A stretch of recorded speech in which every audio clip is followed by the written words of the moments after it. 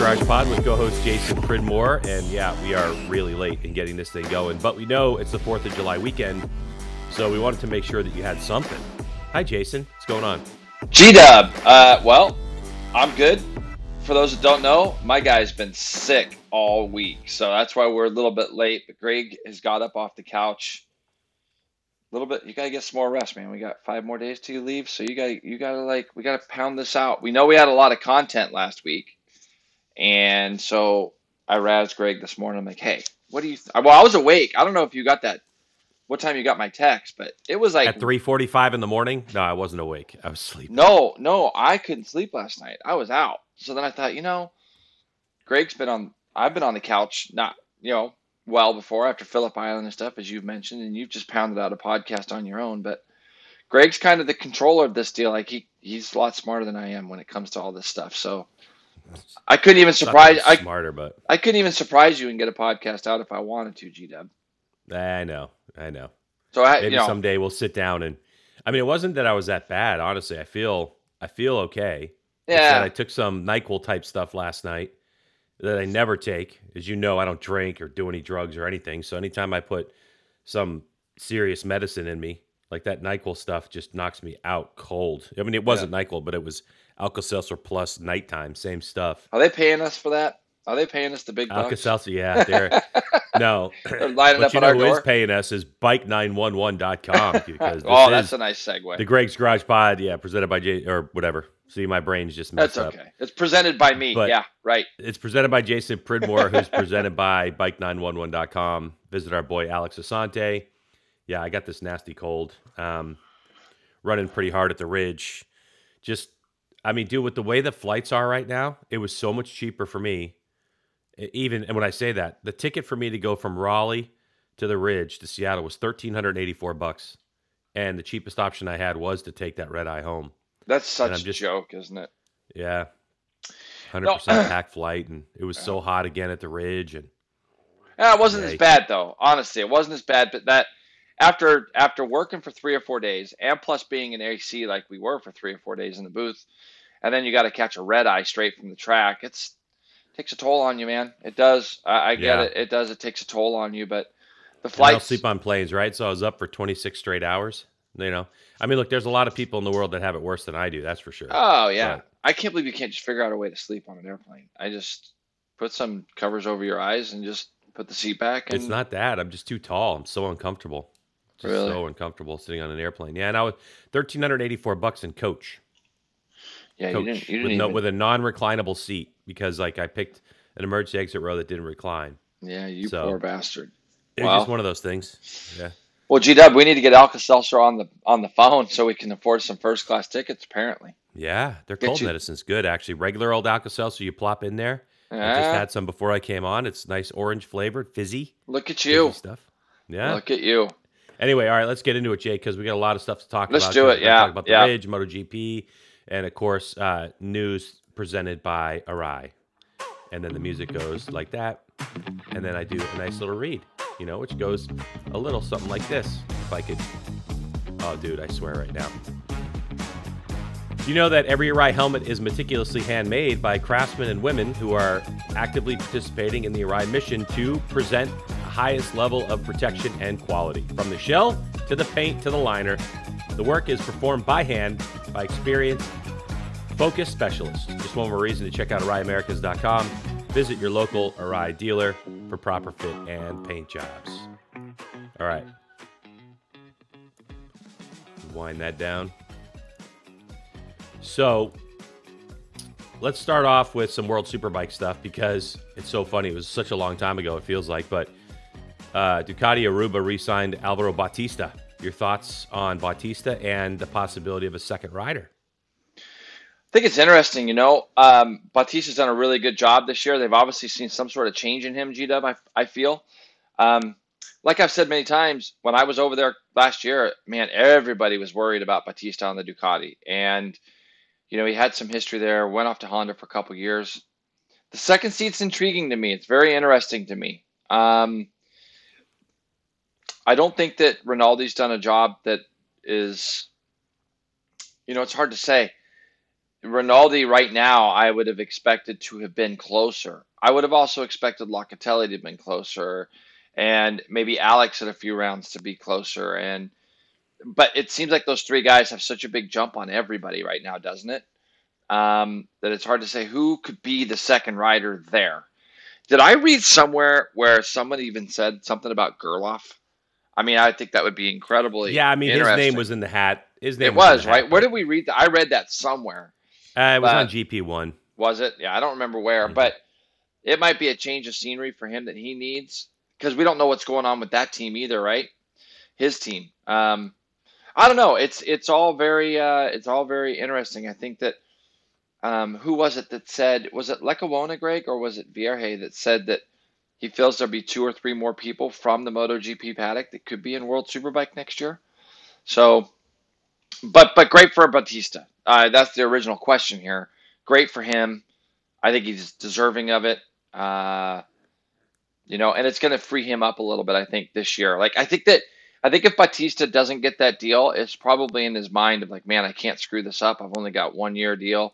And then on Ducati side of it, it's like maybe if we sign him now, we don't want to sign him when he's won the championship because his price is going to go up quite a bit, right? So let's get him done now. He's proven what he can do, and let's hope he can continue on this run. It is a double-edged sword, right? It You don't is. want to sign him too early and then have him give the championship away because he's secure. Not saying he would do that. The guy's out there to race, but on the other hand, like you're saying, yeah. Well, I mean, we know that Fabio Di Giannantonio and Alex Marquez aren't going to go to World Superbike because Di Giannantonio re-signed with Gresini, and Alex Marquez signs with the team to ride a Ducati as his teammate next year. What do you think about the Marquez Alex move of bringing him over? Man, I mean, the guy's a Moto 3 and a Moto 2 world champion, right? take nothing away Like from him. Yes. if you don't live under the shadow of your brother, you know, is he good? Is he good enough to go there? We've seen him out front in some races when it was raining. We've seen him in the dry too, at a couple that he's done well. I think it was at the end of last year, G Dub, or 2 years ago. I can't remember when it was, but it's definitely not frequent enough. I think it's such a hard one to do because, or make a tell on because we're not seeing any other Honda riders up front at all. So the one common denominator that we have there is the motorbike itself. It just seems like anybody that you put on these Ducatis are doing well.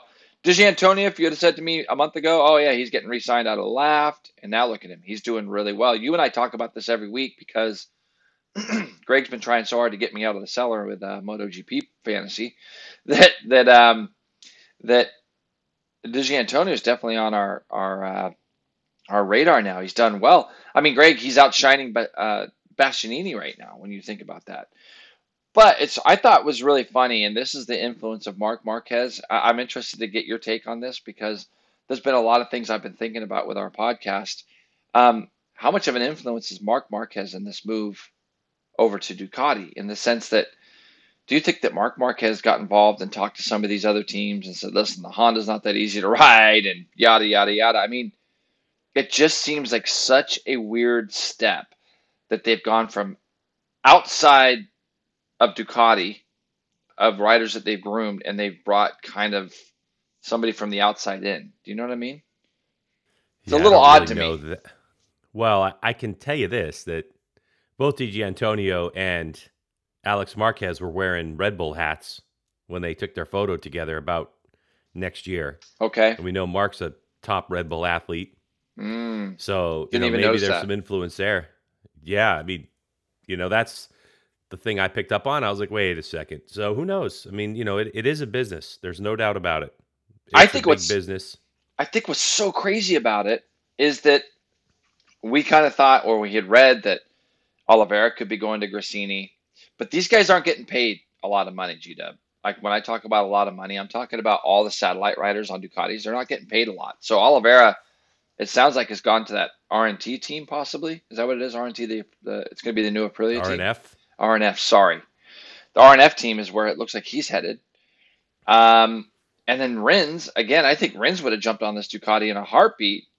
He said that he was in contact with Grassini too, but the money. I think it's the money thing. And I think that the influence of Honda possibly getting Mir and Rins on Hondas together. Those two guys have worked pretty close together at Suzuki to get that bike where it's at.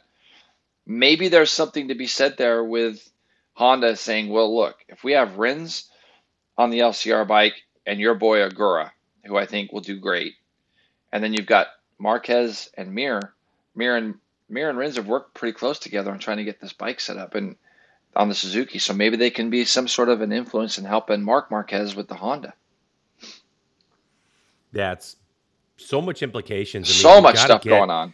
You have to get guys that are going to be healthy in the off season too. Mm-hmm. You know, we're halfway through the GP season. They're on their summer break.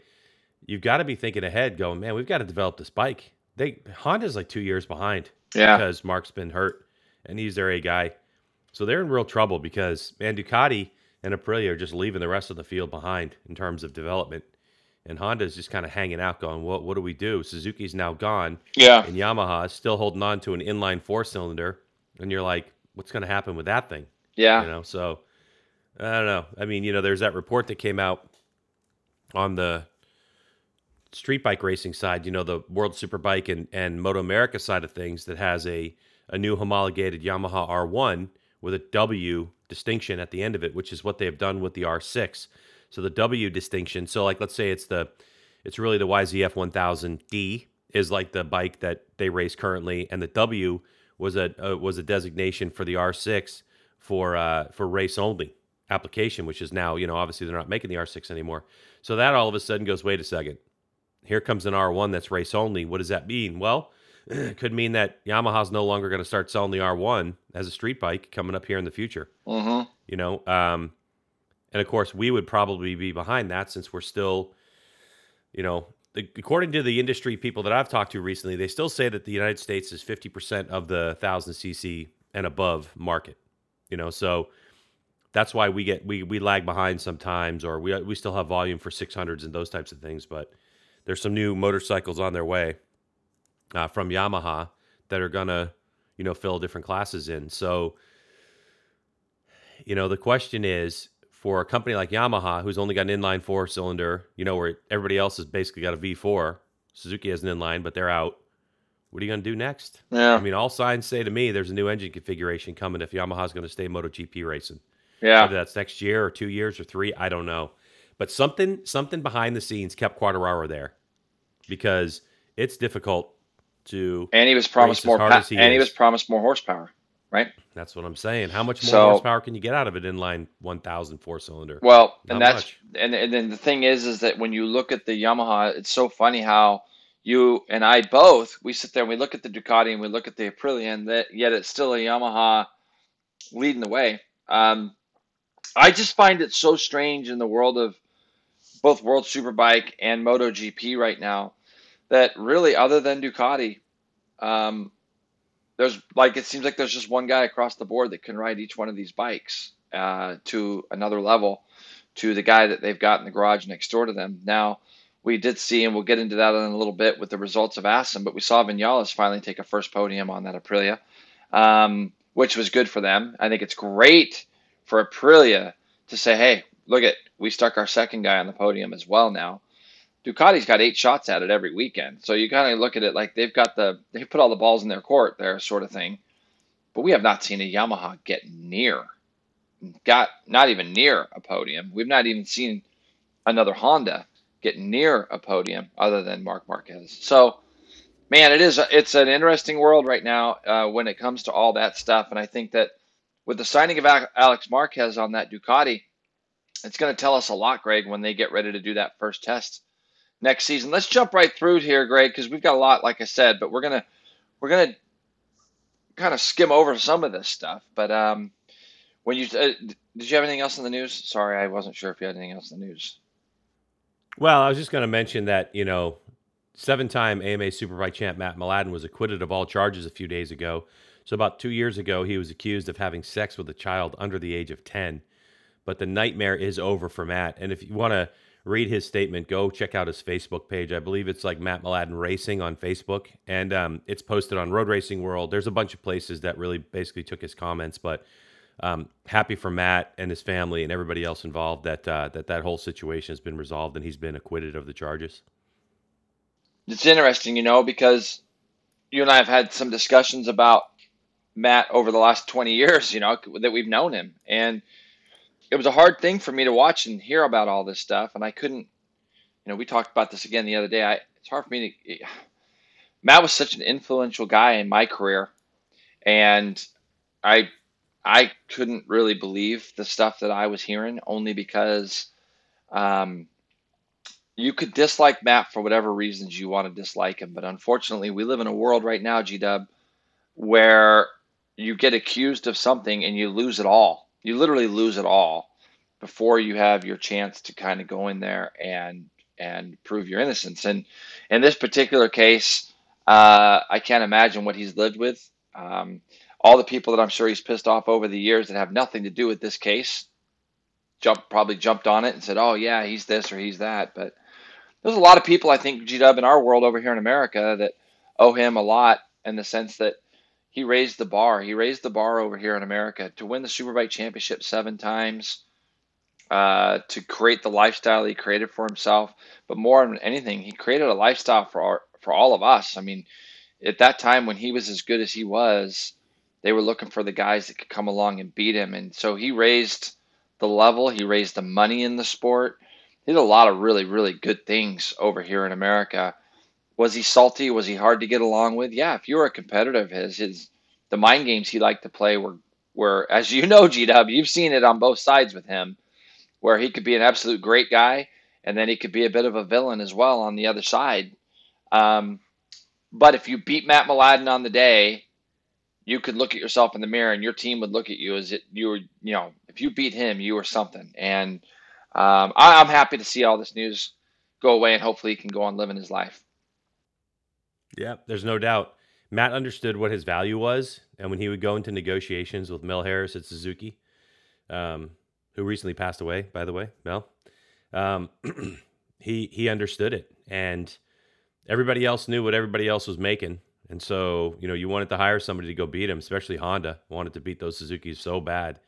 They spent a lot of money with HRC. American Honda did. Yeah, Over boy, Japan, didn't they? blueprinting bikes and getting their guys in wind tunnels and doing all. And ultimately, it was all to beat Matt and to beat Yoshimura Suzuki, and then eventually to beat Ben.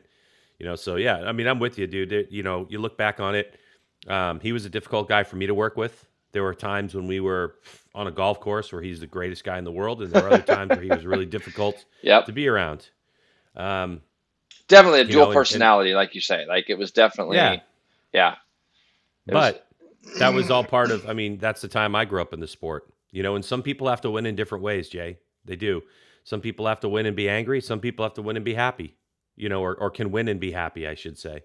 So Matt had his personality, but he did raise the bar in the sport. He raised the recognition of it, and then, Ben Spies, as much as, he loves or hates Matt, I don't know, it's Ben's position, but the reality is that with the way Ben Spies grew up as a kid and the way that Matt Mladen tested him every single day and the way that Ben Spies ended up reacting to that, it was a huge, huge factor in Matt and Ben going to World Superbike and winning in his rookie year. Yeah. I don't think people understand how difficult that is to do. Well, to beat Matt, 3 years in a row he beat him, didn't he? 3 years in a row, yeah. Like 06, 07, 08 or something. And then what was funny is that the disdain that Ben has for Matt and had for Matt. I think on the flip side, there's always going to be that little bit of he needed Matt Mladen. Like I think Matt Mladen was good for Ben at that particular time in his career. You take all the bullshit aside between the two of them. When they went out there and they raced each other very hard. There was a number of times they would give each other credit on the podium if one beat the other. But I know personally, absolutely personally, that in 09, I was talking to Matt quite a bit when Ben was overseas. And he took such a great level of pride seeing Ben kicking all those guys' asses. And you got to remember when Ben did that, all the big names were there racing. They were all there. And he was going to these tracks that he's never seen before. And he's whooping on those boys and winning the championship his first year out. And Matt took a lot of pride in seeing Ben do that. So, there's always two sides to every story on everything. The thing that I think that I'm most happy about, Greg, is that people can talk about Matt Mladen again. People can talk about the legacy that he left here as a racer, as a rider. I don't believe that anybody's personal stuff should come into play necessarily before they're proven guilt. And I think that a lot of people shied away from talking about Matthew and his accomplishments and the things he did because this black cloud was hanging over him. So I'm glad it's gone. Let's get into some race results, G-Dub, because we had a great weekend at the Ridge. As you said, it was definitely a hot one. It wasn't like it was last year, but man, all the way leading up to the week, it was funny because you and I were talking, and you're like, Jay, it just went up another 5 degrees. It went up another 5, and it got all the way to where it was like, we thought it was going to be in the 70s, didn't we, Greg? And then next thing you know, it was in, what was it? Did it get into the low 90s? I think it did. Yeah, low 90s. Low 90s. Like 91, 92, I think. But it still felt so much better than it did, obviously, the year prior. So let's look at some race results, Greg. When you think about it, it just seems to me that Gagne's on that roll that everybody needs to be a little bit careful of now. He ends up winning the first race over Cam Peterson and Petrucci, Skoltz, Barbara, Yates, Corey Alexander, Gillum, DeBrino, and Escalante in that first race were your top 10. Gagne, Greg, from the time he got out of the truck and put that bike on the track, looked incredibly fast. Watching that first session of the weekend, I mean, Greg, he went out there. I'm sitting trackside with Jake Zemke, and he's just putting lap in after lap in after lap in, and he's not coming in the pits. And you could just tell that they knew, I mean, the bike was just good right out of the box. I mean, what can you say? Yeah. Second year of the asphalt. Remember, the first year we go there, no fans, new surface, but not entirely topped off. So the curbs looked like they were high. Mm-hmm. And then we come there last year, and it's a new surface. They're eating up tires, all that ruckus, the heat. I mean, it was just, one of those combinations. Didn't bring a lot of fans out. This year we go, second year of the surface, brand new paint on the curbing. There were a few riders made comments afterward. They were really excited, and they could feel that it was FIM homologated paint with aggregate in the paint, so they could run right over. It was just that deal where, you could see it all after. And Moto America did a little post where he starts goon riding after the race. Yeah. That's when you know that Gagne had so much fun, that everything was clicking. They barely touched the bike, a little bit of here, a little bit of there. They're in such refining mode right now that it's gonna be a rough one for the rest of the field at Laguna, I think, at this point. Well, and leading to what you're saying there, when you look at Cam Peterson, I thought Cam did a really nice job holding on to Jake those first 5 laps. Now, you got to remember, our first race was a bit of a shambles, to be honest. We only did an 8-lap national, which I just hate more than anything in the world. 8 laps because we had a couple of red flags, didn't we? We had, I think the first was Nolan Lampkin tipped off, and red flag was brought out for that one. And then the second one, Greg, help me out here. I can't remember, but we had a second red flag. That's the Jake Lewis one. Yeah, that's what it was. It was Jake, So we had 2 red flags, and so we ended up having an 8-lap national. And Gagne, for the first 5 laps, was tested by his teammate Cam. Did a really nice job. And then the second day, a little bit the same. Those guys tried to hang on. Greg, it's just that the pace the first 5 or 6 laps for Gagne is so intense that it's hard for those guys to stay with him, isn't it? I mean, it's just hard for them to go with him those 5 or 6 laps. Yeah, but going back to Mladen, that's what Mladen did, right? Yeah, He would put the heat on you in 5 laps. That went to Spies. That went to Josh Hayes. That went to Cameron Beaubier. That goes to wow, well Gagne. Put. Well put. Yeah, absolutely right. I'm not saying they wouldn't have figured it out by themselves, but like if I look at my time in that paddock, that's kind of how it was. It's like, it's pretty amazing. Who's going to hang with me the first 5 laps? If I get a break, I'm good. What a feeling to have that in your pocket. You know what I mean? As a racer, what a feeling to know that out of everybody that's in that paddock, you're the guy that's going to go set that bar on the first 5 laps. Well, the thing is, Jay, it's not just the race, right? Like I had done some stat when I was, a pit reporter, and I'd looked at Mladen and Spies and the numbers they would do. And the thing that struck me about Matt was that he would go out there, and I can't remember exactly what the stat is, but on his 5th lap of the first practice session, he would be within 1 second of his fastest lap of the race weekend. It's really important that riders understand that the quicker you get up to speed, or let me back up. The faster you go, the more you unveil problems with your current setup. So the faster you can get up to speed, the quicker your team's able to address those issues. And as you get going a little bit quicker, those problems don't become as big. And that's the thing that we've seen riders on their back foot missing an entire practice session or not getting up to speed. There's a couple guys I could name right now that I won't, but a couple guys I could name right now that would basically pussyfoot around session number 1, be 2.5 seconds off, and then they would be as fast a tenth off or 2/10 off a mat. But then they get in the race, they race. Next thing you know, I have chatter. It's like, yeah, because you pussyfooted around free practice. So it's so well put. And Greg, I'm not challenging your theory here, but it wasn't 5 laps. It was like second flying lap. I mean, it probably was. Yeah, second flying lap. The guy was like within 3/10 of what he would do his fastest race lap on a race tire, and there's something to be said for that, getting up to speed that quickly. Now, Danilo Petrucci did the second day, Greg. He was able to get by Cam Peterson. Cam kept him pretty honest, but Petrucci did pull away by a second at the end. So the second race results were Gagne, then Danilo ended up second with Peterson. Schultz again fourth. Hector Barbera fought off the advances of Richie Escalante, who I believe it was his best weekend so far of the year for Escalante.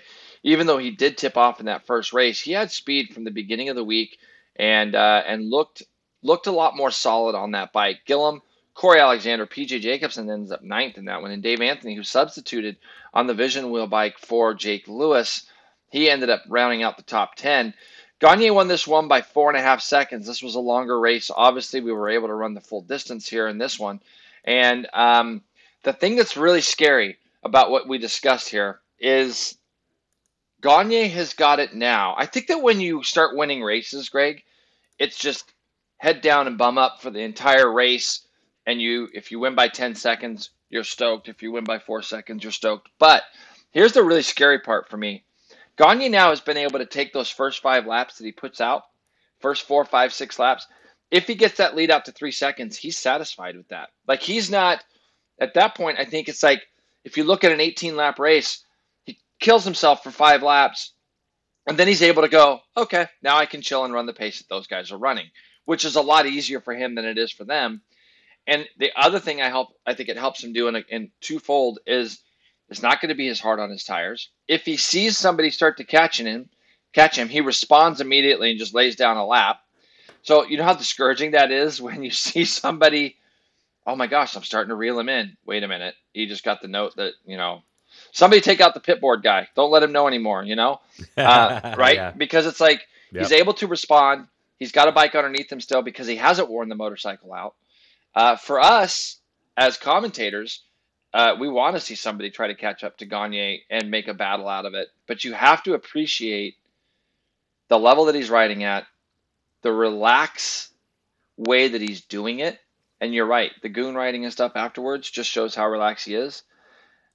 Greg, I was trying to put it in perspective of like what it must be like to be in a place where you really, because I believe him on this, where you really don't think about the championship. He's not even thinking about it. He's just like, just let the races handle themselves, and whatever happens, happens. I'm going to try to win every race, and that's all you can do, right? Now I've done it before, but never at superbike level. Like, this is the class that everybody really cares about, and so you go out there and you try to do the best you can. But man, Laguna is going to be interesting. Like Jake Gagne is he's not a pretender, right? No. He's not a fake. So when I talked to his crew chief and I asked him about that very question, does he really care about fastest laps? Does he really care? And he's like, he cares, but in a different way. It's almost like a lot of people care because it's an ego challenge, right? Like, oh yeah, I just smoked everybody. I broke a track record. And like I said on the broadcast, Gagne really just cares that his entire team is rewarded for the hard effort that they're putting in to get this stuff going. And he cares more about that. And maybe that's more of a mental deep dive and just shows the personality of Gagne because, Jay, we've known him since, 11, 12. Cup? Yeah. Something like that. 10, 11, 12, yeah. So he's had to mature into that. He's had to, all of his life experiences. I mean, we still met him and his personality wasn't completely developed, but he's very in touch, with the outdoors, and he loves all those things. And, he's got his influence from his dad's side of things and his mom. And he just understands where to put racing in his life. Yeah. I think Jake's number one priority is family, health, happiness. Like that's what I think. Yeah. He moved to Colorado. He's got his hydroponic, garden. He exercises by running with his dogs, and you know what I mean. Like He's a pretty happy that's more guy. important. He is, and he's been smart with his money. When he was young and started, being successful, I think as a teenager, he bought a house in San Diego. He was able to hold on to that house, get roommates, do all the things you should do when you're a young guy. Cameron Bobier did the same thing. Invested a little bit there. He's been able to make some money there. Now he's really in the stroke of things in terms of financial independence. So he doesn't have the same worries that a lot of other people have coming up. And it really shows in the way he shows up. I mean, he's one of the first Superbike guys there every single day. He spends time outside the trailer, engaged with the race fans as they come by. He's always on his feet doing stuff. It ain't hard to find. It is not hard to find him at the races. No, it's not. And it's really great. Easy. Where we have a couple guys that are hard to find. Well, you say that, and it's.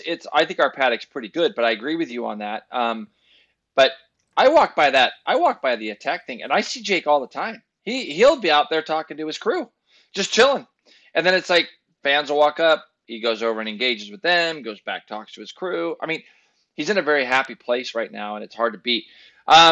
Talk a couple other stories on this weekend. It was interesting to see Matthew struggle a little. He ended up Skoltz, Matt Skoltz. He ends up fourth in both races. I think that's fine. I'd much rather see him do that than throw the thing down the road and lose a bunch of points. Let's not forget he's still in the championship hunt here. I think now he's back to third. Cam P did a good job on the weekend. What do you think about these? I mean, Greg, honestly, what do you think about the BMWs? Hector Barbera pulls a fifth place in both races. I mean, first of all, the machines themselves, when you go look at them, they're pretty nice. Yeah. Excuse me, Alpha's done a really good job of putting these things together. They've had, experience with them. Even though it's an M, it's a new model. I mean, I'm so impressed with the job that Weaver's been able to do to get this team together. And, it's not without drama. There have been plenty of dramas inside of there, just teething dramas of a new team and all that kind of stuff. And there's been, some woes coming out of there from rider, crew chiefs, whatever. But for the most part, very impressive. Very impressive. And I think that Hector Barbera, I think nobody's as fast as Jake Gagne. I don't care what people want to dream about Petrucci. He's not Jake Gagne on a Yamaha. But I think that, if this thing continues on until next season and they keep going in the direction they're going, I think you've got to throw Hector's name in the mix. And man, if, I don't know what's going to happen with that team, but if you had another Superbike of that caliber and you put Corey Alexander in there, I think that you're looking at now consistent podium contenders that they can race up there, with the best of the rest. Yeah. Yeah. So, I agree with you on all fronts on that.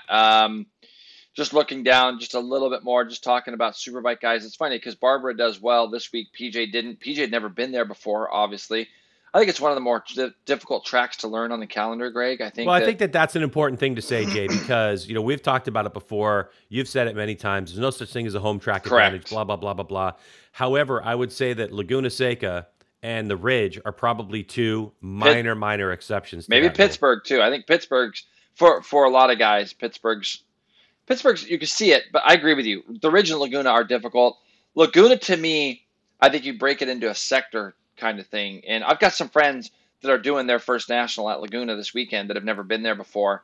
So I'm going to have a busy week this next week talking with some of them. But the thing is I feel like sector-wise, you start looking at what Laguna actually offers, G-Dub, and I think that you've ridden there. You look at certain places like turn one is like a key. How do we get up over turn one? Once you get up over turn one and you understand where to roll off the throttle, turn 2, 3, 4, they're not that difficult. 3 and 4 are just flat kind of corners that you kind of got to get used to. Yeah, but they connect, but they connect more than some other racetracks. I agree. In a weird way. Yeah, it's the same thing at the Ridge, like you say. There's some differences there at the Ridge. I think turn 6 at Laguna is a bit of a tricky one because it's blind. You can't see going in. You got to click a back shift. And then that is such a key turn because it goes up that gigantic steep hill. Then, of course, getting into the corkscrew. I think that it gets very narrow up there. People aren't, it's something that you can't see. When you're rolling off the throttle there, you can't actually see the turn that you're actually slowing down for. I think mentally that kind of can mess with you a little. But then from there down the run down the hill, I don't think it's that difficult. You just got to get used to it for a lot of guys. The Ridge, though, has a lot of places where you can lose little increments of time or gain little increments of time. A lot of first gear corners in the sense that you got like 11, 12, 13. I think that it just, there are some things there that are a little bit different. So PJ just struggled a little there, but I think, he'll be back. Couple guys I want to mention. Ashton Yates, amazing job. He did a really good job. It was a bummer to see him crash out of the position he was in. Let's rip over to Super Sport, G-Dub, and I got to be honest, you and I talked about it on the broadcast. We talked about it before we even got to the Ridge. For me, it was always going to be a great track for Josh Herrin. I thought that the Ducati would do really well there. The way the power is delivered on that bike, I felt like looking at his results from the year prior, that it was going to be difficult for anybody to beat him.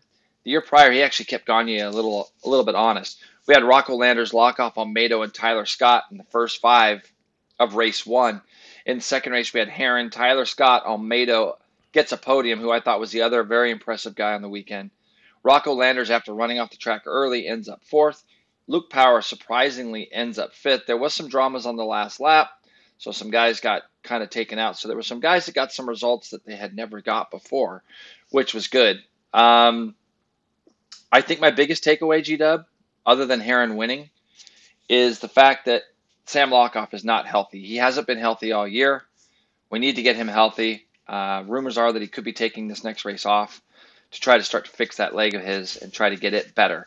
So that would be the smart thing to do. I don't think he's going to be in the run for the championship at this stage. So the better thing, I think, is to get the young man healthy. But Josh Herrin just dominated all weekend. Yeah, and he got, you said, such a massive points lead now, 68 points in this championship to Rocco, Ty Scott. So the good news is we have Josh Herrin here. These guys and these teams have got to figure out how to go chase him down. I know that right now with this next generation class and Moto America / World Super Sport or the FIM, Scott Smart, whoever you want to say about equalizing bikes, I think that it's not just the motorcycle, that these teams and riders have got to look at themselves and say, okay, enough with screwing around with these rules and worrying about if we get more horsepower, we have less horse, whatever it is, dumb the Ducati down, give the, whatever. Just go race and figure out how to beat Josh Herrin and stop saying that the rule book, is against you all the time. Yes. Yeah. Yeah. Not to say that they're not going to continue to tweak. They are, but there's no big jumps coming. 0. If anything else, it's 1% here, 0.5% there. So I say you got to go figure out how to beat the guy. And we're going to go to Laguna, and Josh is really fast at Laguna too. Well, so let's look at something here. And this, please understand, I'm taking 0 away from Herrin here, but he's racing against a lot of guys. Josh Herrin's doing the job that he should be doing. He is doing the job that we all figured he could do in this class. You look at, he's racing Sam Lockoff. It's his second year. He's second year in Super Sport, and he's on a new bike. He's racing Ty Scott, 16 years old, never been on a Super Sport class, on a new bike as well. Not a developed bike, right? He's racing a 16-year-old Rocco Landers. Again, 17 now, but 17. Yeah. Sorry, he's racing kids. He's racing guys. That's not Josh Herrin's fault. Josh Herrin's doing the job at hand, and sometimes, G-Dub, it's harder to do the job at hand that everybody expects you to do. Sometimes that can put more pressure on yourself, when everyone's like, oh, you are the guy to win. So taking nothing away from him. But he has definitely taken advantage of his experience, of being the veteran of the class, of having a good team and a good bike. And now it's a matter of who is going to step up? Who is going to be the one that's going to step up and try to challenge him? And I think that at some tracks, we're going to be able to see him get challenged. At some tracks, I just think he's got too much experience and savvy, both. He's not really having to pull too many tricks from the bag of tricks that he has to try to win these races. He's doing it in a very I never felt he was pushed at the Ridge. I felt like he had another 2, 3, 4/10 of a lap inside it if he would have really needed him. If he's racing against a Bobby Fong, or if he's racing against a SDK or an Escalante, people that we've seen in the past in Super Sport that maybe could bring a little bit more fight to him. But he's just doing what he needs to do, and he's riding very smart. Yeah, and that's my original point. The class is lucky to have Josh Herrin in the sense that Josh Herrin can really set the tone for these younger racers if they get hungry enough, you know, and try to figure some stuff out and stop blaming. I'm not saying any of these younger riders are. I'm just saying the trap you don't want to fall into is getting locked up in the rules and blaming the rules And a lot of these crew chiefs that are working with these older riders are older dudes, and they Yeah. can get caught in that trap. So it's like stay focused, go after the dude. How could stop worrying about your oh gee, I only have this much throttle, Right. and say, all right, how can I go race this guy? Like, we know that Valentino Rossi was getting his ass kicked by Casey Stoner, and Valentino figured out how to beat Casey, right? Put him behind him at the corkscrew and never let him get past. And so those are the things. Like Petrucci knows how to race Gagne. He knows how to race him. The problem that Gagne has, or the problem that Petrucci has, is he's got to get ahead of Gagne, and he's got to disrupt Gagne's rhythm to beat him. Yeah. That's the issue. Where a guy like Cameron Peterson being on the same equipment, to beat Jake Gagne, Cameron Peterson has to, in essence, do the same thing that Gagne is doing, but better.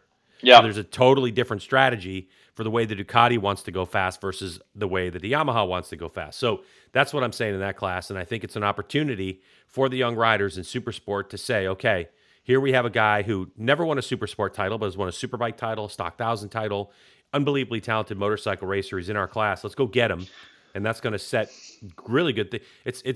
It's almost that situation we talked about Mladen and Spies, Just get angry at him. Go figure out how to do it and get the crew on board. Well, everybody had the choice of bikes that they could have chosen at the beginning of the year. And I think in the first year of a series that's getting the rules have been reshaped to try to get other brands involved and such, that I think that look, you got to race with what you got now and put all the other stuff aside and try to go out and do the best job you can. And again, it took a Josh Hayes to come in on an R6 and win. And so everybody knows that there's a level there. And if you how hard did Josh Herron ride in that second race at VIR to beat Josh Hayes? I mean, he had to pull every bag of tricks out. None of these kids have been able to do that with Herron yet, other than the absolute brilliant ride that Ty Scott put in at Road America, where he just sat behind him and knew that he could draft by the Ducati at the line. I mean, played to the strengths of that bike. That Ducati played to the strengths of itself at the Ridge with a very veteran rider in Herron, and Herron did the job. So Supersport will be rolling on. We'll see what happens there as far as if anybody else shows up for that race. In Junior Cup G-Dub, it was kind of a weekend of historic proportions for Moto America. But in race one, we have Gus Rodeo, Lamandry Jr., and Kayla Yakov. She ends up third over Cody Wyman and Max Van, who ends up fifth, Greg. On the second day, I think that everybody in the paddock was super pumped to see Kayla Yakov become the first woman in Moto America championship history to win a national. She goes on and beats Lamandry Jr. by almost half a second. Gus Rodeo ends up jumping the start pretty badly, but continues to get third even after a 5-second penalty. Looked like it might thwart his ability to get on the podium. He beats Max Van and Avery Dreyer, who ends up fifth. I think, Greg, when you look at it right now, this is the funnest championship for us to be calling. Well, I shouldn't put words in your mouth. For me to be calling, because we're seeing lots of new winners. We're going to see a brand new champion. I think the fact that we've got a 15-year-old young lady involved whose racecraft and her race savvy, her intelligence, the way she speaks, she can be such a powerful force moving forward. We don't want to put any extra pressure on her. I don't think she feels that anyways. But I think that the way she rode, even though she knew Gus Rodeo had a penalty, she was not going to let him cross the line first. To his credit in his interview, which I thought was unbelievable classy, he said, it wouldn't have mattered if I was racing Kayla on this day. She had me beat. Joe Lamandry Jr. continues to put this. But wasn't it Gus's first win ever too? Wasn't it? No, he won. He won before. He won last year at Jersey. Nope, he won at Road America. No, remember he started celebrating. Lamandry won at Jersey last year. Road America. That's right. He started celebrating a little bit early. But Lamandry Jr., you look at what he's doing quietly. He's won a race, but he's also quietly just continues to click off these podiums. And Greg, this is a kid that hasn't seen a lot of these racetracks either. And I've gotten to know him a little bit personally on the side. He's a great kid, and he's doing a good job. He's just keeping his nose clean. He's finishing seconds. But what's your takeaway from the weekend? I mean, how great was it to see Kayla win the second day? It was really good, and we're going to have her as a guest on the next podcast as well, everybody. And we're going to spend some time with her because there's no racing this weekend. But if I look at the championship, Gus is ahead of Cody Wyman by 2. Lamandry Jr. and Cody are now tied at 121. Kayla's only 8 points back from the lead, 6 points back from second place. Wow. Max Van is in the mix. So we have a tight championship. I think, what you're looking at is Kayla turns 15. She's only been at this for one full season at this level. She races all the time. This weekend, she's 4th of July weekend. She's up at Jersey, I think she said, racing a regional race. So they race as much as she can. But I think that Kayla has got the potential as she continues to grow this year to possibly check out of a couple of these races.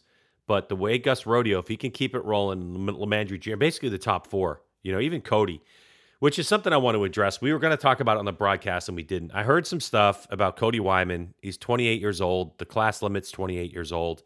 And people kind of belly aching online about Cody.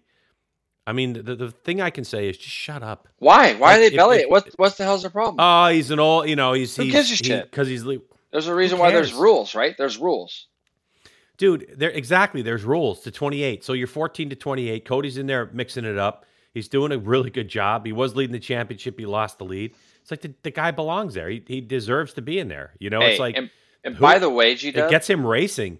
Huh? By the way, that guy, Cody Wyman, I'm talking about here, would help any one of these kids in a heartbeat. Like he did with Kayla at Road America. He is a good dude, man. Like he's a great guy. Yep. I just don't understand. Like again, this is people behind keyboards and stuff. Cody's been supporting this sport for a number of years, going around with his dad. Obviously, his 2 brothers are in the paddock racing as well. Cody's legit, man. He is the guy. If you watch him, even in podium, when Kayla got disqualified at Road Atlanta, he was the first guy there with her. When he got taken out by Kayla, when she had a problem at VIR, he was the guy running to the air fence to try to help her when she was buried underneath it. The guy's got a good heart. He's a great dude. He's a worthy champion if he was to go on and win this. And what is he doing, G-Dub? Well, he is the Josh Herrin of this class. He's elevating everybody else. He's trying to bring everybody else up and along. If you beat Cody on the day, Cody's got 3 wins on the season. If you beat Cody, you're doing a nice job. Cody knows how to put points together. He knows how to work hard. He's riding Twins Cup as well. I believe he got his first podium, G-Dub, this week in Twins Cup even. And so when you look at it, it's like, I don't think that there's any of those kids that he's racing against that don't want Cody in the class. I mean, it's just the way it is. It's the rules. Well, we'll talk to Kayla about it because, we know that she's got some issues with the people that she rides with occasionally. 100%. They want to bump into each other and that stuff. And I know at Road America, she latched up with Cody Wyman because she knew she could trust him and do some clean laps to try to get a better qualifying position or a better time in practice, whatever it was. But we'll talk to her about it. All these people chirping online about Cody Wyman. I mean, I just say, dude, I'm glad I don't go on. Man, I'm glad I don't go online and look at that. Jay, shit. That's like saying if I had the ability to get 5 more horsepower out of my motorcycle, that it's unfair to the people behind me. Like it's racing, man. Are the same people bitching about Herrin racing in that class with a bunch of teenage kids? I don't know, Jay. Probably. It's so funny. It's like these guys. Hey, look. Let me explain something. If somebody came along and gave Cody Wyman a couple $100,000 to be able to fund a stock 1,000 team or a super sport team, let me tell you, that guy would run to it and do it. Okay, he got basically, and I know the Wymans pretty well, and the thing is that all they could really do, they had Greg. You know why they chose to do Junior Cup for another year? Money. They had the bike to still do it. They're like, well, this is the bike that we have, and I'm gonna, my dad's gonna help me, and that's all we can do.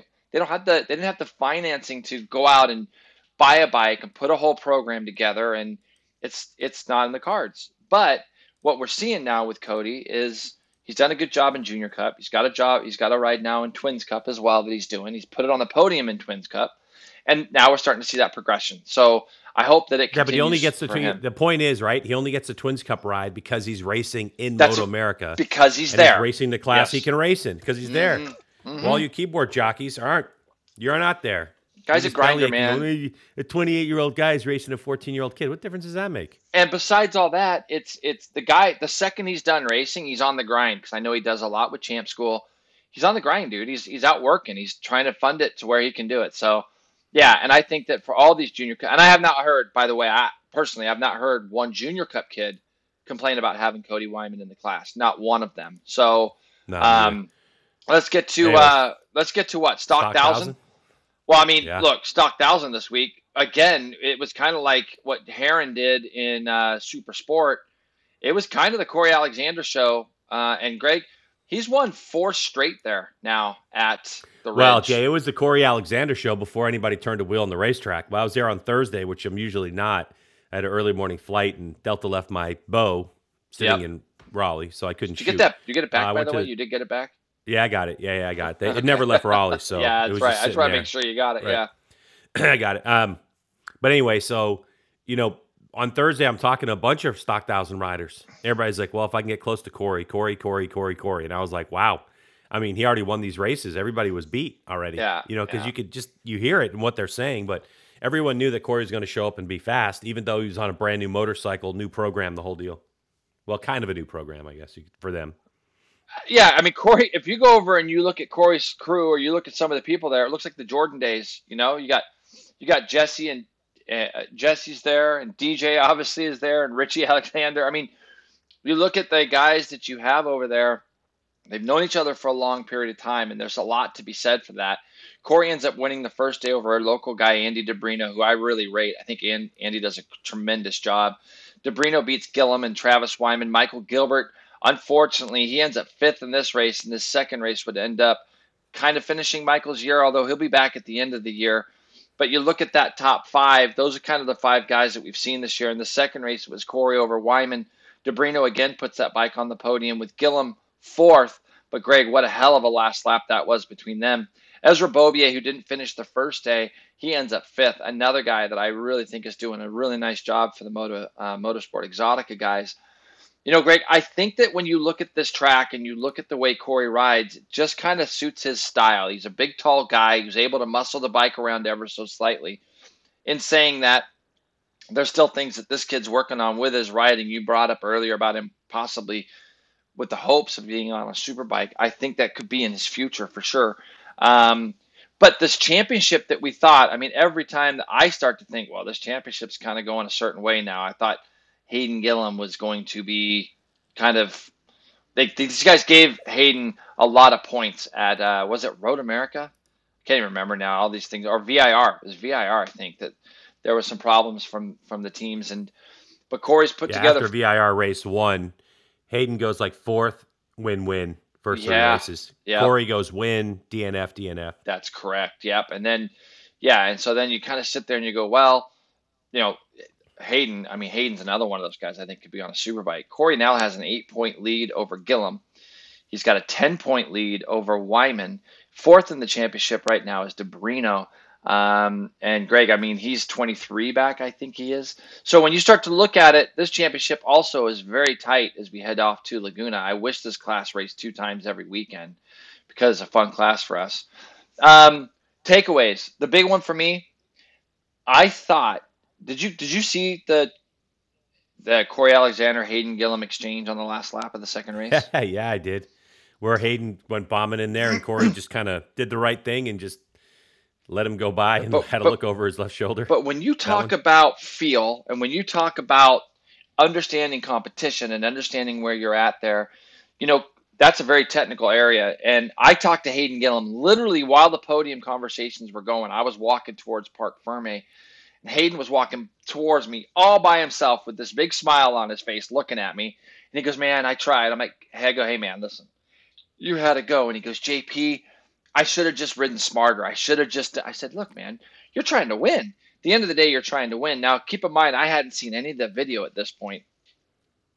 Hayden just got himself to a point underneath Corey where he's like, I got to straighten this bike up and run off track because I think he was getting himself in that gray area. And Corey kind of knew Hayden was going to do it and kind of felt that, like, even though he couldn't see Hayden, he kind of felt like something could happen. And he waited for Hayden to go by, turned the bike, and Corey's looking over his left shoulder as Hayden runs off the racetrack.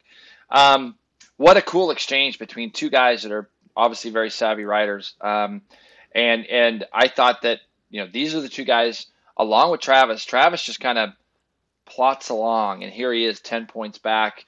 It's going to be close, I think, between all of them. We did lose Michael Gilbert, G-Dub, as I said. For those that didn't know or didn't see it, He ended up sliding off, I think, fairly innocently. I still haven't seen the accident. I don't know if you have, but he slid off fairly innocently. And Ezra Bovier, poor guy, had nowhere to go, ran over Michael, and ended up breaking his femur, is what ended up happening to Michael Gilbert. So he's had surgery. He's already at home, resting and getting himself back together. I think I saw the video. I Did you? only saw it once. I think he kind of spun the rear out, like Okay. just kind of spun it out. And Ezra was like right on the outside, like, you know what I mean? Like half a bike length or a quarter of a bike length, had nowhere to go. It just kind of, it was a bad move. But Happens.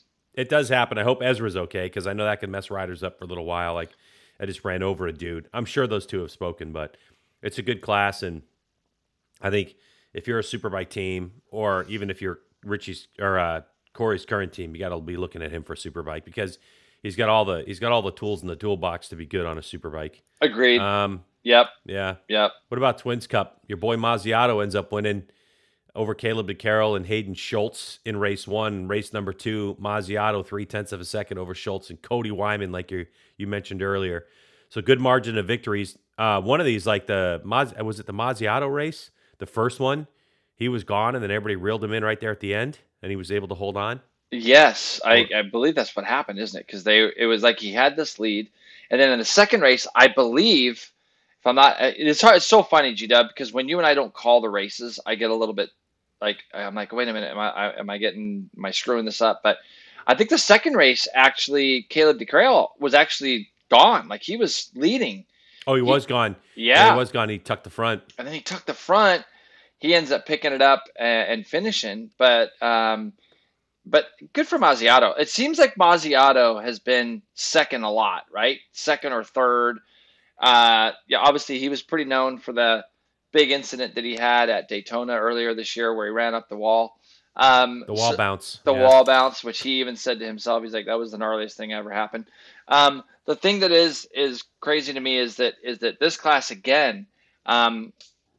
I don't know if you can pull up points in it, G-Dub, but it's got to be pretty close, because Jody Berry didn't have his best weekend. Jody came into this race with a bit of a points lead, and I don't know what it is. Jody had a 4-race win streak going on, and 5 podiums out of 6, and he only ended up scoring 13 points, where Mazziato scored 50 total on the weekend. Wow. So the championship is now 14 points between Berry and Mazziato, and then Hayden Schultz is 39 back from the lead, and Blake Davis and Caleb DeCarroll, number 1 plate, who's just on the struggle bus this year. I mean, Caleb DeCarroll's only had 1 podium after putting on a show last year and winning that number 1 plate. So yeah, you can't count the guy out, though. He's so consistent. We don't see him throw it on the ground very often, and I think Hayden Schultz is a really good rider too. What race did Hayden Schultz not finish, Gito? If you have the results up in front of you, I've already got the MotoGP stuff up in front of me. Was there a race that around that Hayden Schultz didn't score? VIR 1. Yeah, I knew there was one of them somewhere. Actually, our first race, we were at Road Atlanta, right? I can't remember. What about Daytona? Oh, that was Daytona. Yeah. Sorry, Daytona for Twins Cup, right? So Daytona, their first race, and then Road America. Got it. Road Atlanta. Road Atlanta, okay. race 1. Yeah. So he's had a couple DNFs, and I think that. And how far back is he now? 25 points. 39. Oh, he's 39. Got it. Okay, got it. So, yeah, so he's got his work cut out for him. But again, that's a class where you see a lot of different people up at the front in that class as well. So, yeah, roll on Laguna Seca. I mean, Greg, heading into next week, I looked at the weather last night when I was laying awake at 2 o'clock in the morning, not being able to sleep, and it's going to be mid-60s up there, mid-60s to high 60s, which is perfect riding weather up there. It's probably going to be sunny and gorgeous, all the things that we expect when we go up to Monterey, obviously one of our favorite places that we go. I will say this, G-Dub, when you start to look at each one of these classes and some of the battles that we've got going, tell me if you think I'm crazy on this, but I think this is the weekend where Petrucci has to win one race. He has to win at least one race in Superbike at Laguna Seca. I think if he can't, he hasn't won since Coda or Atlanta. He hasn't won since Atlanta. I don't think that in the races where it's been dry that he's really been able to show himself. The first race at VIR, if you remember, he was there with Gagne for 5-6 laps maybe. He had some engine brake management issues that were making it very, very difficult for him to ride. So he was there. But that's the only race we've even seen him close to Gagne or be able to mix it up was race 1 at VIR. I just think that Gagne is going to be on a roll. And if Petrucci has a shot at the championship, if both riders, again, are finishing each race throughout the course of the year. I think he's got to win a race at Laguna to get some momentum on his side. He's got a shot at it. He hasn't been there since, looks like 2013, Petrucci, and he was on a CRT bike. Fastest lap he did was a 1:23.3. Yep. To give you an idea, the fastest race lap record's a 1:23.1 on a Moto America Superbike, and that was Cameron Beaubier at 22.9 in 2018 is the outright lap record by Josh Herron.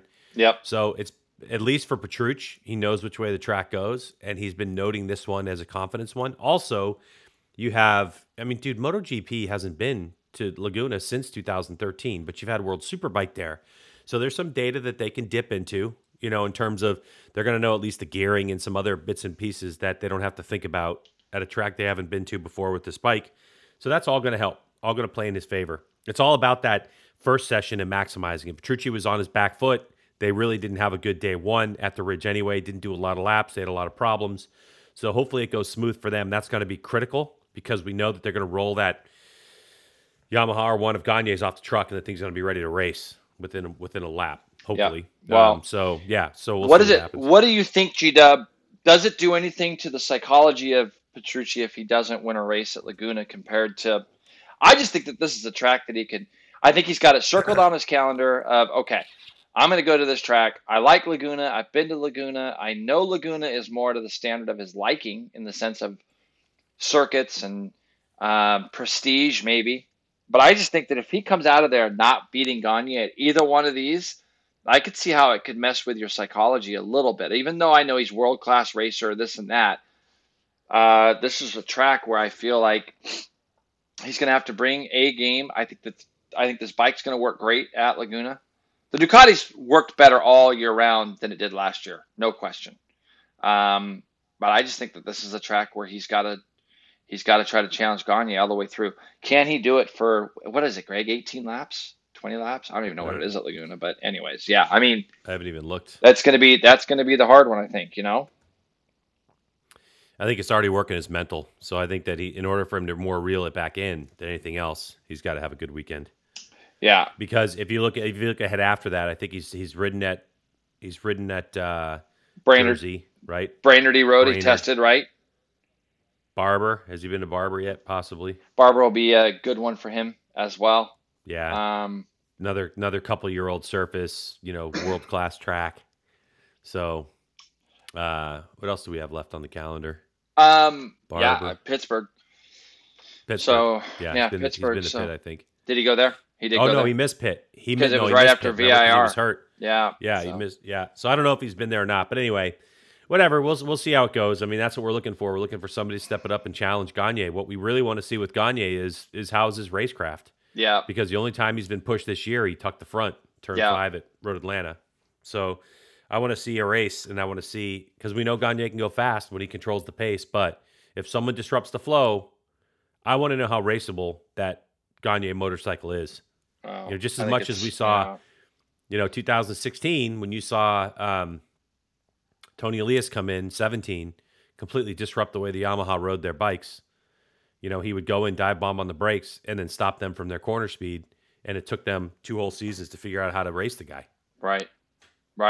Yeah. I mean, it's going to be interesting. And then we heard, talking with Paul Carruthers and things that Petrucci's, I mean, this is for another podcast, but he wants to stick around for another year. And it's been a really strange year, but we'll see. Laguna Seca, everyone, we're going to be there this weekend. If you're coming up, and I know there's going to be a lot of people there, GW, come look GW and I up, because I always like to say hi. All right. Oh, you're going to do it? MotoGP Assen, people. Let's do it. MotoGP Assen. Bagnaia ends up winning the race over Bezzecchi, Maverick Vinales, Aleix Espargaro, Binder, Miller in 6th, Jorge Martin, Joan Mir, Oliveira, Rins, Bashnini, Nakagami, Zarco, DG Antonio with 2 points, and Alex Marquez. Your notable non-finishers, your world champion, your championship leader, Fabio Quartararo, had 2 crashes. Jason, what did you see out of this weird-ass race that had rain falling in the middle of it and tense times, and I declared a wet race so people could come in and get the second bike if they wanted to, and I don't know if anybody did. What'd you see? There's a lot of Greg. There's so many things that you can talk about here, and I don't, I know we got to get you back to bed today.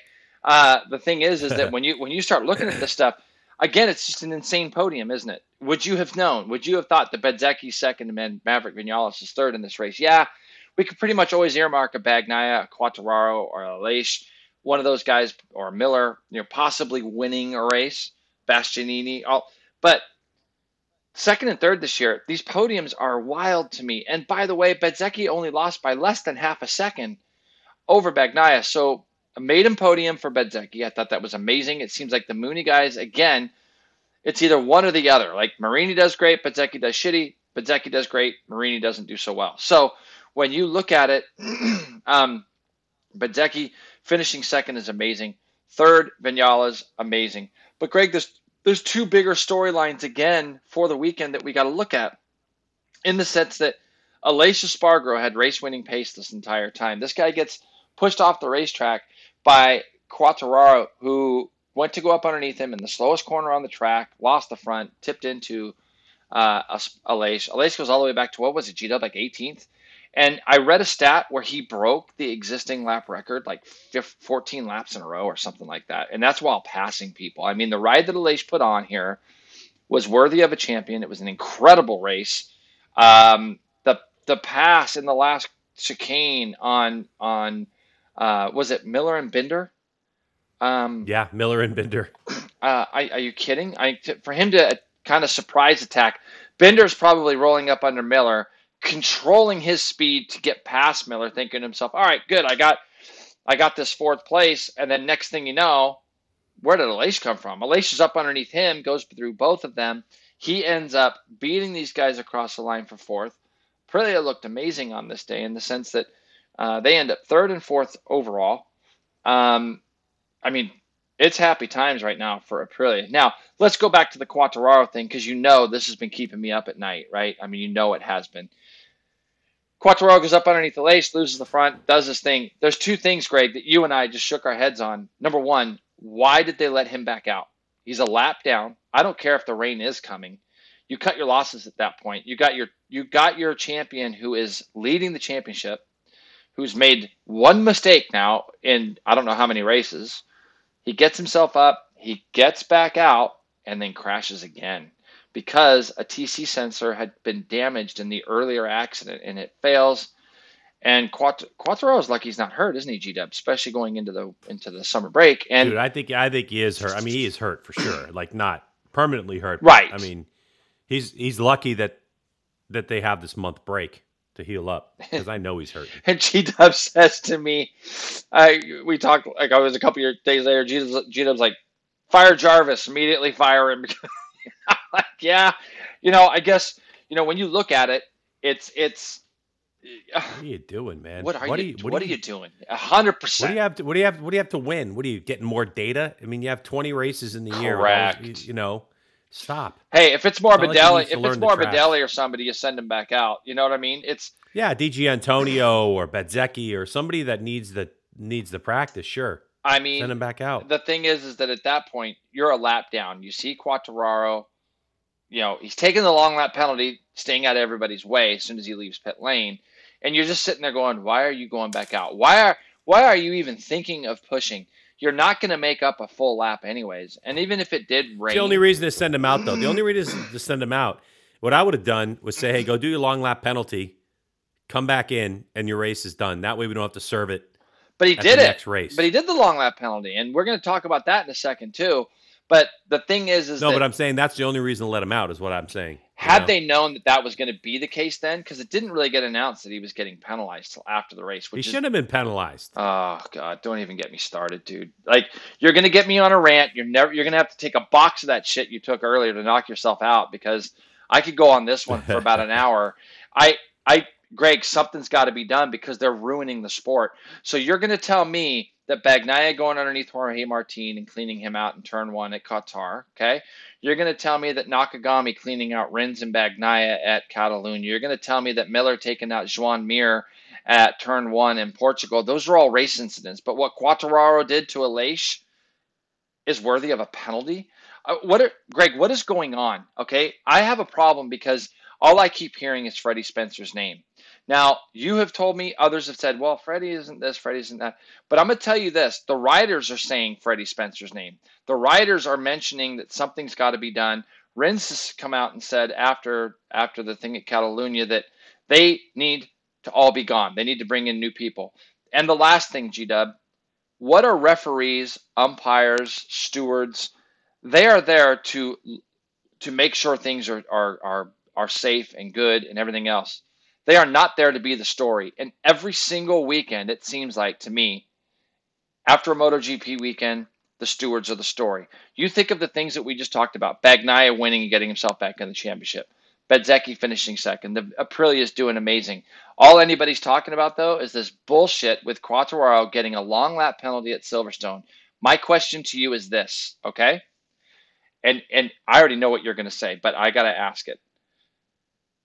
Is Dorna involved at all when you look at race control? How much influence are the main principles of Dorna themselves, not the race direction or the stewards? How much are they playing a part in this penalty in the sense of, hey, the championship's getting a little out of hand, it's a little bit big, let's give Quartararo a long lap penalty at Silverstone and see if we can close this thing up more. Is that involved here? No, zero. And the only reason I say that is because it came up at the Ridge in terms of... I knew you were going to say this. I knew you were going to go down this route. Yeah, yep. People getting penalties. And the panel, it's in the rule book. We put it up on screen on what happens. It's the FIM stewards. In our case, in Moto America, you have 3 key people. If it gets protested, it goes to a panel. And then if that's not satisfied, it goes somewhere else. If that's not satisfied, it goes to the Court of Arbitration. So, but that's like a months down the road as opposed to like on the deal. What I was told was that Moto America, Moto America and the Crave group, so Chuck Axlin and Richard Varner and Terry Cargis and Wayne Rainey. Yep. They're the promoter. They're Dorna. Yep. Right? They're our Dorna. Yep. They can, if they want to, they can go up and express their opinion on what's happening. But what I was told directly by the people involved in the decision-making process, according to them, was it has nothing to do with anything. They don't get paid by those guys. You know what I mean? So it's not, it's like, great. Just as much as I could express my opinion. If I came across Rick Hobbs, right, who's race direction in Moto America, and I said, hey, Rick, I think that this was a race incident, da-da-da-da-da-da-da.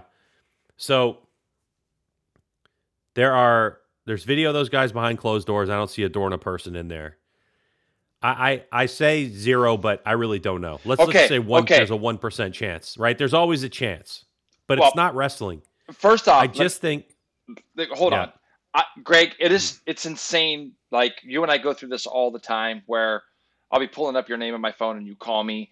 A lot of our beliefs, a lot of our thoughts, we are mirrored on. Now, I 100% knew that you were going to bring up the Moto America thing. In other words, where Greg's going with this is that people will run up to Chuck Askin and complain about something that's happened that Race Direction has made a decision on.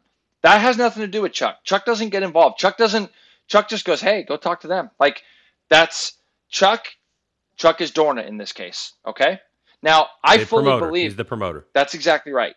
And Chuck, to his credit, will sit there and he'll base an opinion sometimes, or he'll look at things, or he'll say something, or the thing is, here's my point, is that when you look at Dorna and the power that they have, Dorna to me muzzles their riders, number one. In other words, there's no way a rider can come out and just put an organization like Dorna on blast without them feeling some severe heat for doing so, okay?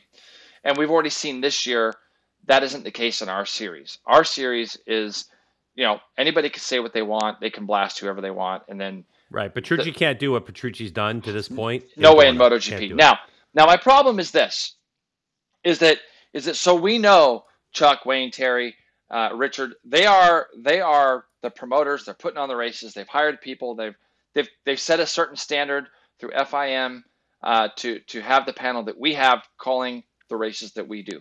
Now, that said, in this particular case, I do not understand how the consistency can be so screwed up at the highest level without somebody above the stewards getting involved. Because if the guys have set a precedent, the Nakagami thing blows me away. I could look at the Bagnaia and Jorge Martin one at And you know me, Greg, I'm a big racing is racing, motorsports is dangerous. None of these guys are setting off to go kill each other. The only one of those three, there's two of them that I can kind of look at. I thought the Miller one on Rins was pretty bad. The Bagnaia one on Martin was bad. But again, you look at Bagnaia, he's not the guy that does that. And you look at the one with Nakagami, that was horrendous to me. You have a full field of riders going down into a tight turn one, all experienced, all have gone into that turn a million times. You've got to show some better judgment there. You have to. Now, this one is as innocent as it gets, isn't it? I mean, he just goes to go up underneath Aleix. Greg, they're doing 40 mile an hour. And Aleix doesn't even fall. And Aleix comes back and still finishes fourth in the championship. What are we doing? Why are we penalizing Wait a second. Quartararo? Hold on. Let me add to that. Aleix's post-race press, like they interviewed him after. You didn't get on the box, right? But his comments afterwards is Aleix said it was a racing incident. He wasn't even really bothered by it. Like he wasn't pooping on Quartararo. There was nothing. He was like, yeah, that happened. And I had to get on with business. And then all of a sudden, the penalty comes by. So the rider involved didn't even think from the comments that I heard that it deserved a penalty or anything of that nature. Did you see Quartararo? Did you see Quartararo's kid like go up and not Quartararo, Aleix's kid like go up and want to start punching Quartararo's legs, and Aleix and him are just laughing about it, and their fist. Yeah. I mean, Quartararo goes into the pit box afterwards, and Aleix is there laughing like, no problem, it's okay. Like, had it been somebody that maybe had it been a Nakagami, had it been, I don't know, Greg, I can't think of anybody else right now, maybe off the top of my head. Someone who's bouncing off somebody in the back of the field could have done something egregious like that you sit there and you go, okay, well, yeah, that's probably penalty worthy. Right, so Jay, let's move on. Let's move on from that. Let me ask you this question. Yeah. So now you've set the precedent for what? If you're Quartararo, now how do you race? That's Greg, the problem. It's my next question. How do you race? I'm sorry. The only way I can make a pass is if I know the future and I am 100% mistake free. So, and even Quartararo made some comment like, okay, I guess I won't pass anymore. Yeah, and but so good for him. And I'm glad to see him. I want to see these guys put some shit out there and put these people on blast a little bit. It's not racing anymore. Like, it is not racing anymore. They are taking away from good, solid, hard racing. And oh, by the way, everybody talking about how MotoGP, we can't pass, we can't do this, the aerodynamics. I mean, Assen, cooler weather, I get it. There's some things that played into that, factoring. But you want to see good, tight race. I want to see Quartararo try to make that pass if he has to, or if he thinks he can get ahead. He's the freaking world champion. Why wouldn't he try to make that pass? And by the way, Bagnaia is out in front. Quartararo's leading the championship. He knows that if he can go, he can go. And you're now going to detract from these guys passing when it has become harder for them to pass anyways. I just don't understand it. And I don't even know how Dorna could go into the next race without some sort of retraction on, you know what, we've had time to look back at this and blah, blah, blah. They can't do it, obviously, because they're going to be put on blast by Ducati and everybody else. But now they've set a horrendous precedent of anybody that goes underneath anybody. For 2 years. This is what's been going on for 2 years. They just keep going a little bit further, a little bit further, a little bit further, a little bit further, and this is where we are. And they're burying the themselves. World champion. They're burying themselves. Take it out of right. Like take the whole thing and say that this happened back in 16th place. So the fact that it wasn't on TV and it happens, it's just a racing incident. Guys make mistakes. Just shits me. And what it does is it just... Everybody gets a trophy, Jay. Everybody gets a trophy. It just ruins everybody. Wrap everybody in bubble wrap. Let's go racing. All right, so... It's ridiculous. Championship standings now, like when you start to look at it now, it's 172 to 151 that Quartararo has over Aleix, Greg. So it's a 21-point lead for Quartararo, and he's got to serve a long lap penalty at Silverstone. To me, this just has all of the let's try to get this championship tightened up so that we can get everybody together. I mean, what are they going to do? I mean, I don't understand how you penalize a guy like Quartararo who has been like a really stand-up guy through all the championship. I mean, he's a very well-liked dude. That has nothing to do with racing. I'm saying that it's not like he's done something malicious or egregious in the past. It's not like what you're doing is penalizing it. You're not penalizing him as a disciplinary action to say, Enough's enough. Watch yourself. Don't That's you- the problem that correct. I have. Yeah, like, You're just penalizing him to penalize him. can I ask you a question? Another question? Yeah. Help me here. I'm asking because I don't know. Okay, have we ever seen Quartararo? Have we seen him do anything really obviously bad to people anywhere? No, I mean, I can't. I can't It remember. doesn't come to mind because he's not that guy, right? Like he doesn't deserve any disciplinary action against him. I'm sure that he's done one or two things. He has to, right? He's a racer. I mean, I'm saying that we've been something that's been brought up to our attention that it's like, ooh, that was kind of a little bit dodgy or a little bit dicey, or I just can't think of anything. And this is the guy who's got less horsepower than anybody else on the straights, or less top speed than anybody else on the straights, who has to make these kind of passes, like hard, aggressive passes, but he doesn't do it. He does it very smart. He uses racecraft. He figures out a way to get to the front. He figures out a way to score points and get himself up there. Anyways, all right, we're going to be headed. It's dumb. It's dumb penalty. Screw these guys. Stupid. It just bums me out. So, but take nothing away from Aleix. Aleix now on that Aprilia, 21 points back. Zarco, Greg, had an off weekend. He's third in points. Bagnaia up to fourth, but he's a mile back, 106 to 172. And rounding out the top five, Bastianini. The Ducati fold there will be interesting to see where that goes. We talked about some silly season stuff with Marquez going to Gresini. Obviously, there's going to have to be a move. Bastianini's either going to be with Pramac next year or he's going to be on the factory team. And Jorge Martin is the other piece in that puzzle. In Moto 2, G-Dub, I don't know if you got to watch Moto 2. In the race, sorry, Greg, I didn't have it pulled up. You got me on a rant. My apologies. Guster Fernandez does a great job of beating your boy, Ayagura, who I still haven't got to see his post-race interview that you told me about. But, man, Ayagura, Greg, in that race, take nothing away from Augusto Fernandez, who's now won 2 races in a row. He won at Sachsenring. Dominant performance for Augusto Fernandez at Sachsenring. Ayagura, in this race, though, to me, Greg, there was 2 huge incidents that he had. So I'm like, oh, he's done. And the next thing you know. Yeah. 2 that we saw. Yeah. And next thing you know, it's like, wait a minute. He's right there again. He ends up second over Jake Dixon. Vietti, with another salvage job, ends up fourth, coming from far back again to continue to bump his way forward. I believe it's Bo Benschneider's best result in fifth with Lopez Arbolino. Our guy Joe Roberts, again, top 10 guy, ends up eighth over Manuel Gonzalez and Salich, with Aldegar, Navarro, Chantra, Alcoba, and Baltus rounding out your points-paying positions. Augusto Fernandez right now, G-Dub, has got some steam going. He's trying to make a big push in this championship to try to catch up to Vietti. He has now done that. He's tied in points with Vietti at 146, and your boy Ayagura, G-Dub, 145. He's right there. He is right there. Bobier crashed himself out of like 4th or 5th place. He was right there for podium contention. Had to work his way up to 18th place. Just had a little from bit 18th. Got in a little bit wide. Tipped her over and tipped it off. Did you see the replay of that at all? Like I only got to see it once because I never saw the. Yeah, I did. I saw it. I know initially it looked to you like Vietti may have gotten into him a little bit, but no, there was plenty of room. Cam was there? Got in deep. Just got a little bit too deep and just door lost was the open. front. I think Cam was in a little bit of dirty stuff. Yeah. Okay. Got it. Yeah, it's a shame for Cam. I mean, to come from 18th on the grid is no joke, and to continue to march forward like he did.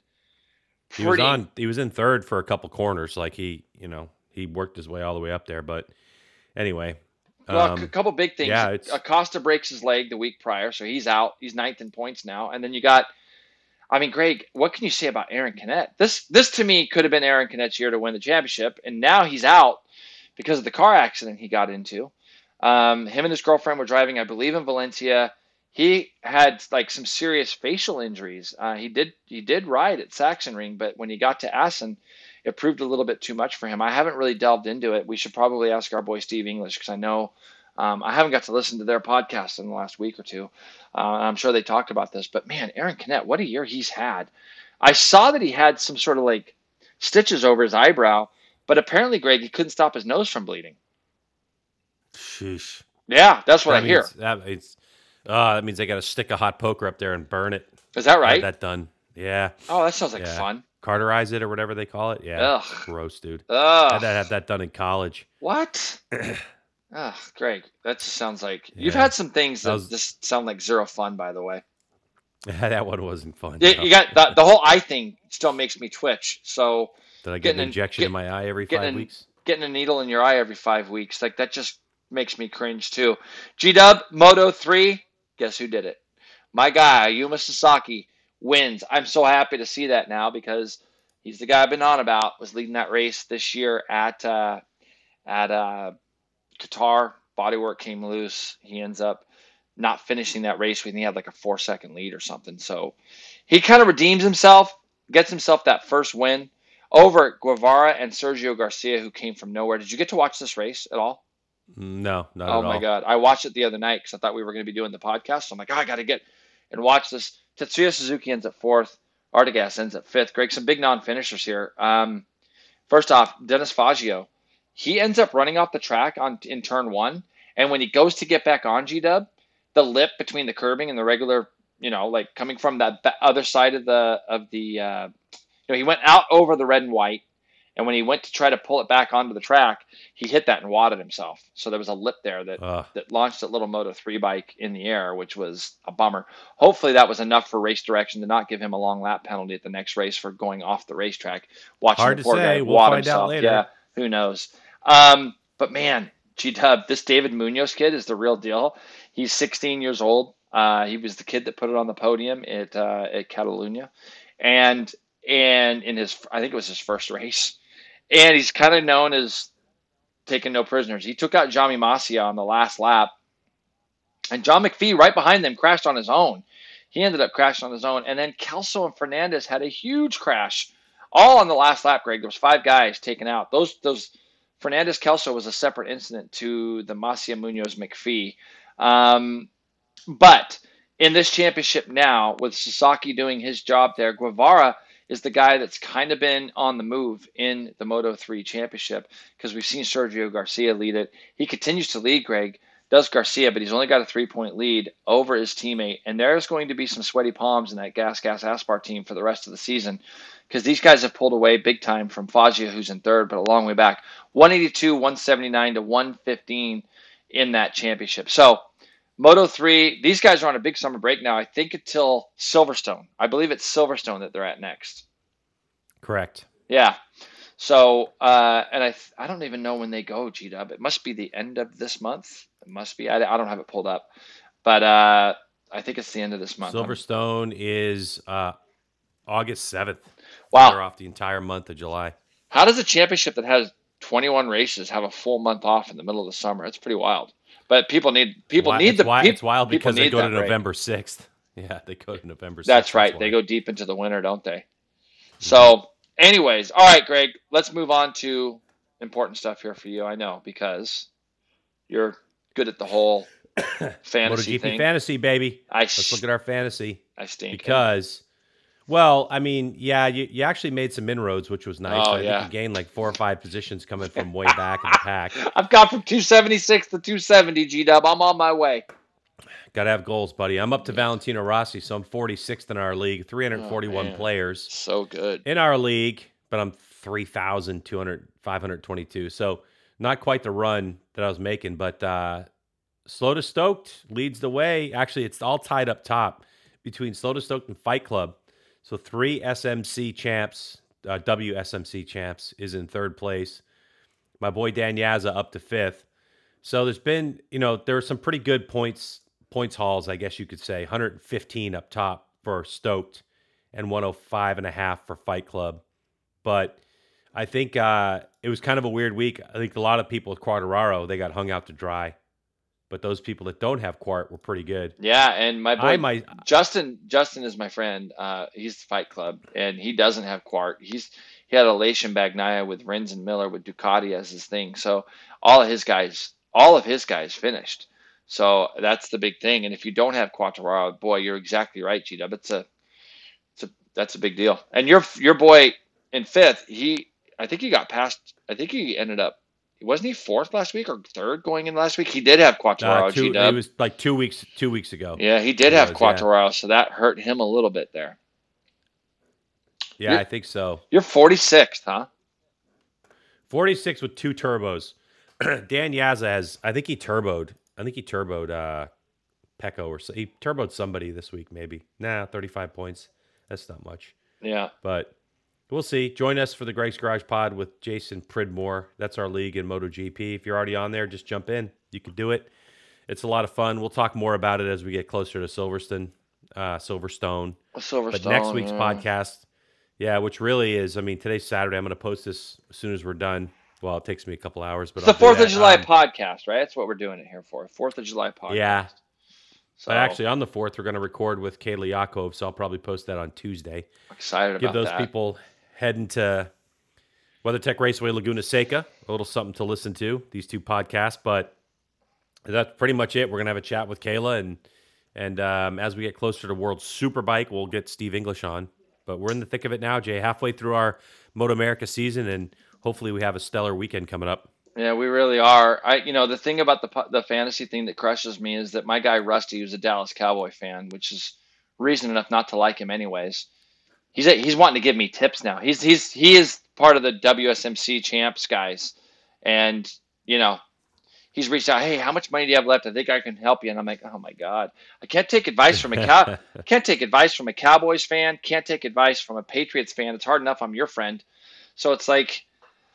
Yeah, it's a big embarrassment. But say goodbye, dickhead. I got to go to sleep. That's painful. That's really painful. I don't appreciate that. Hey, everybody.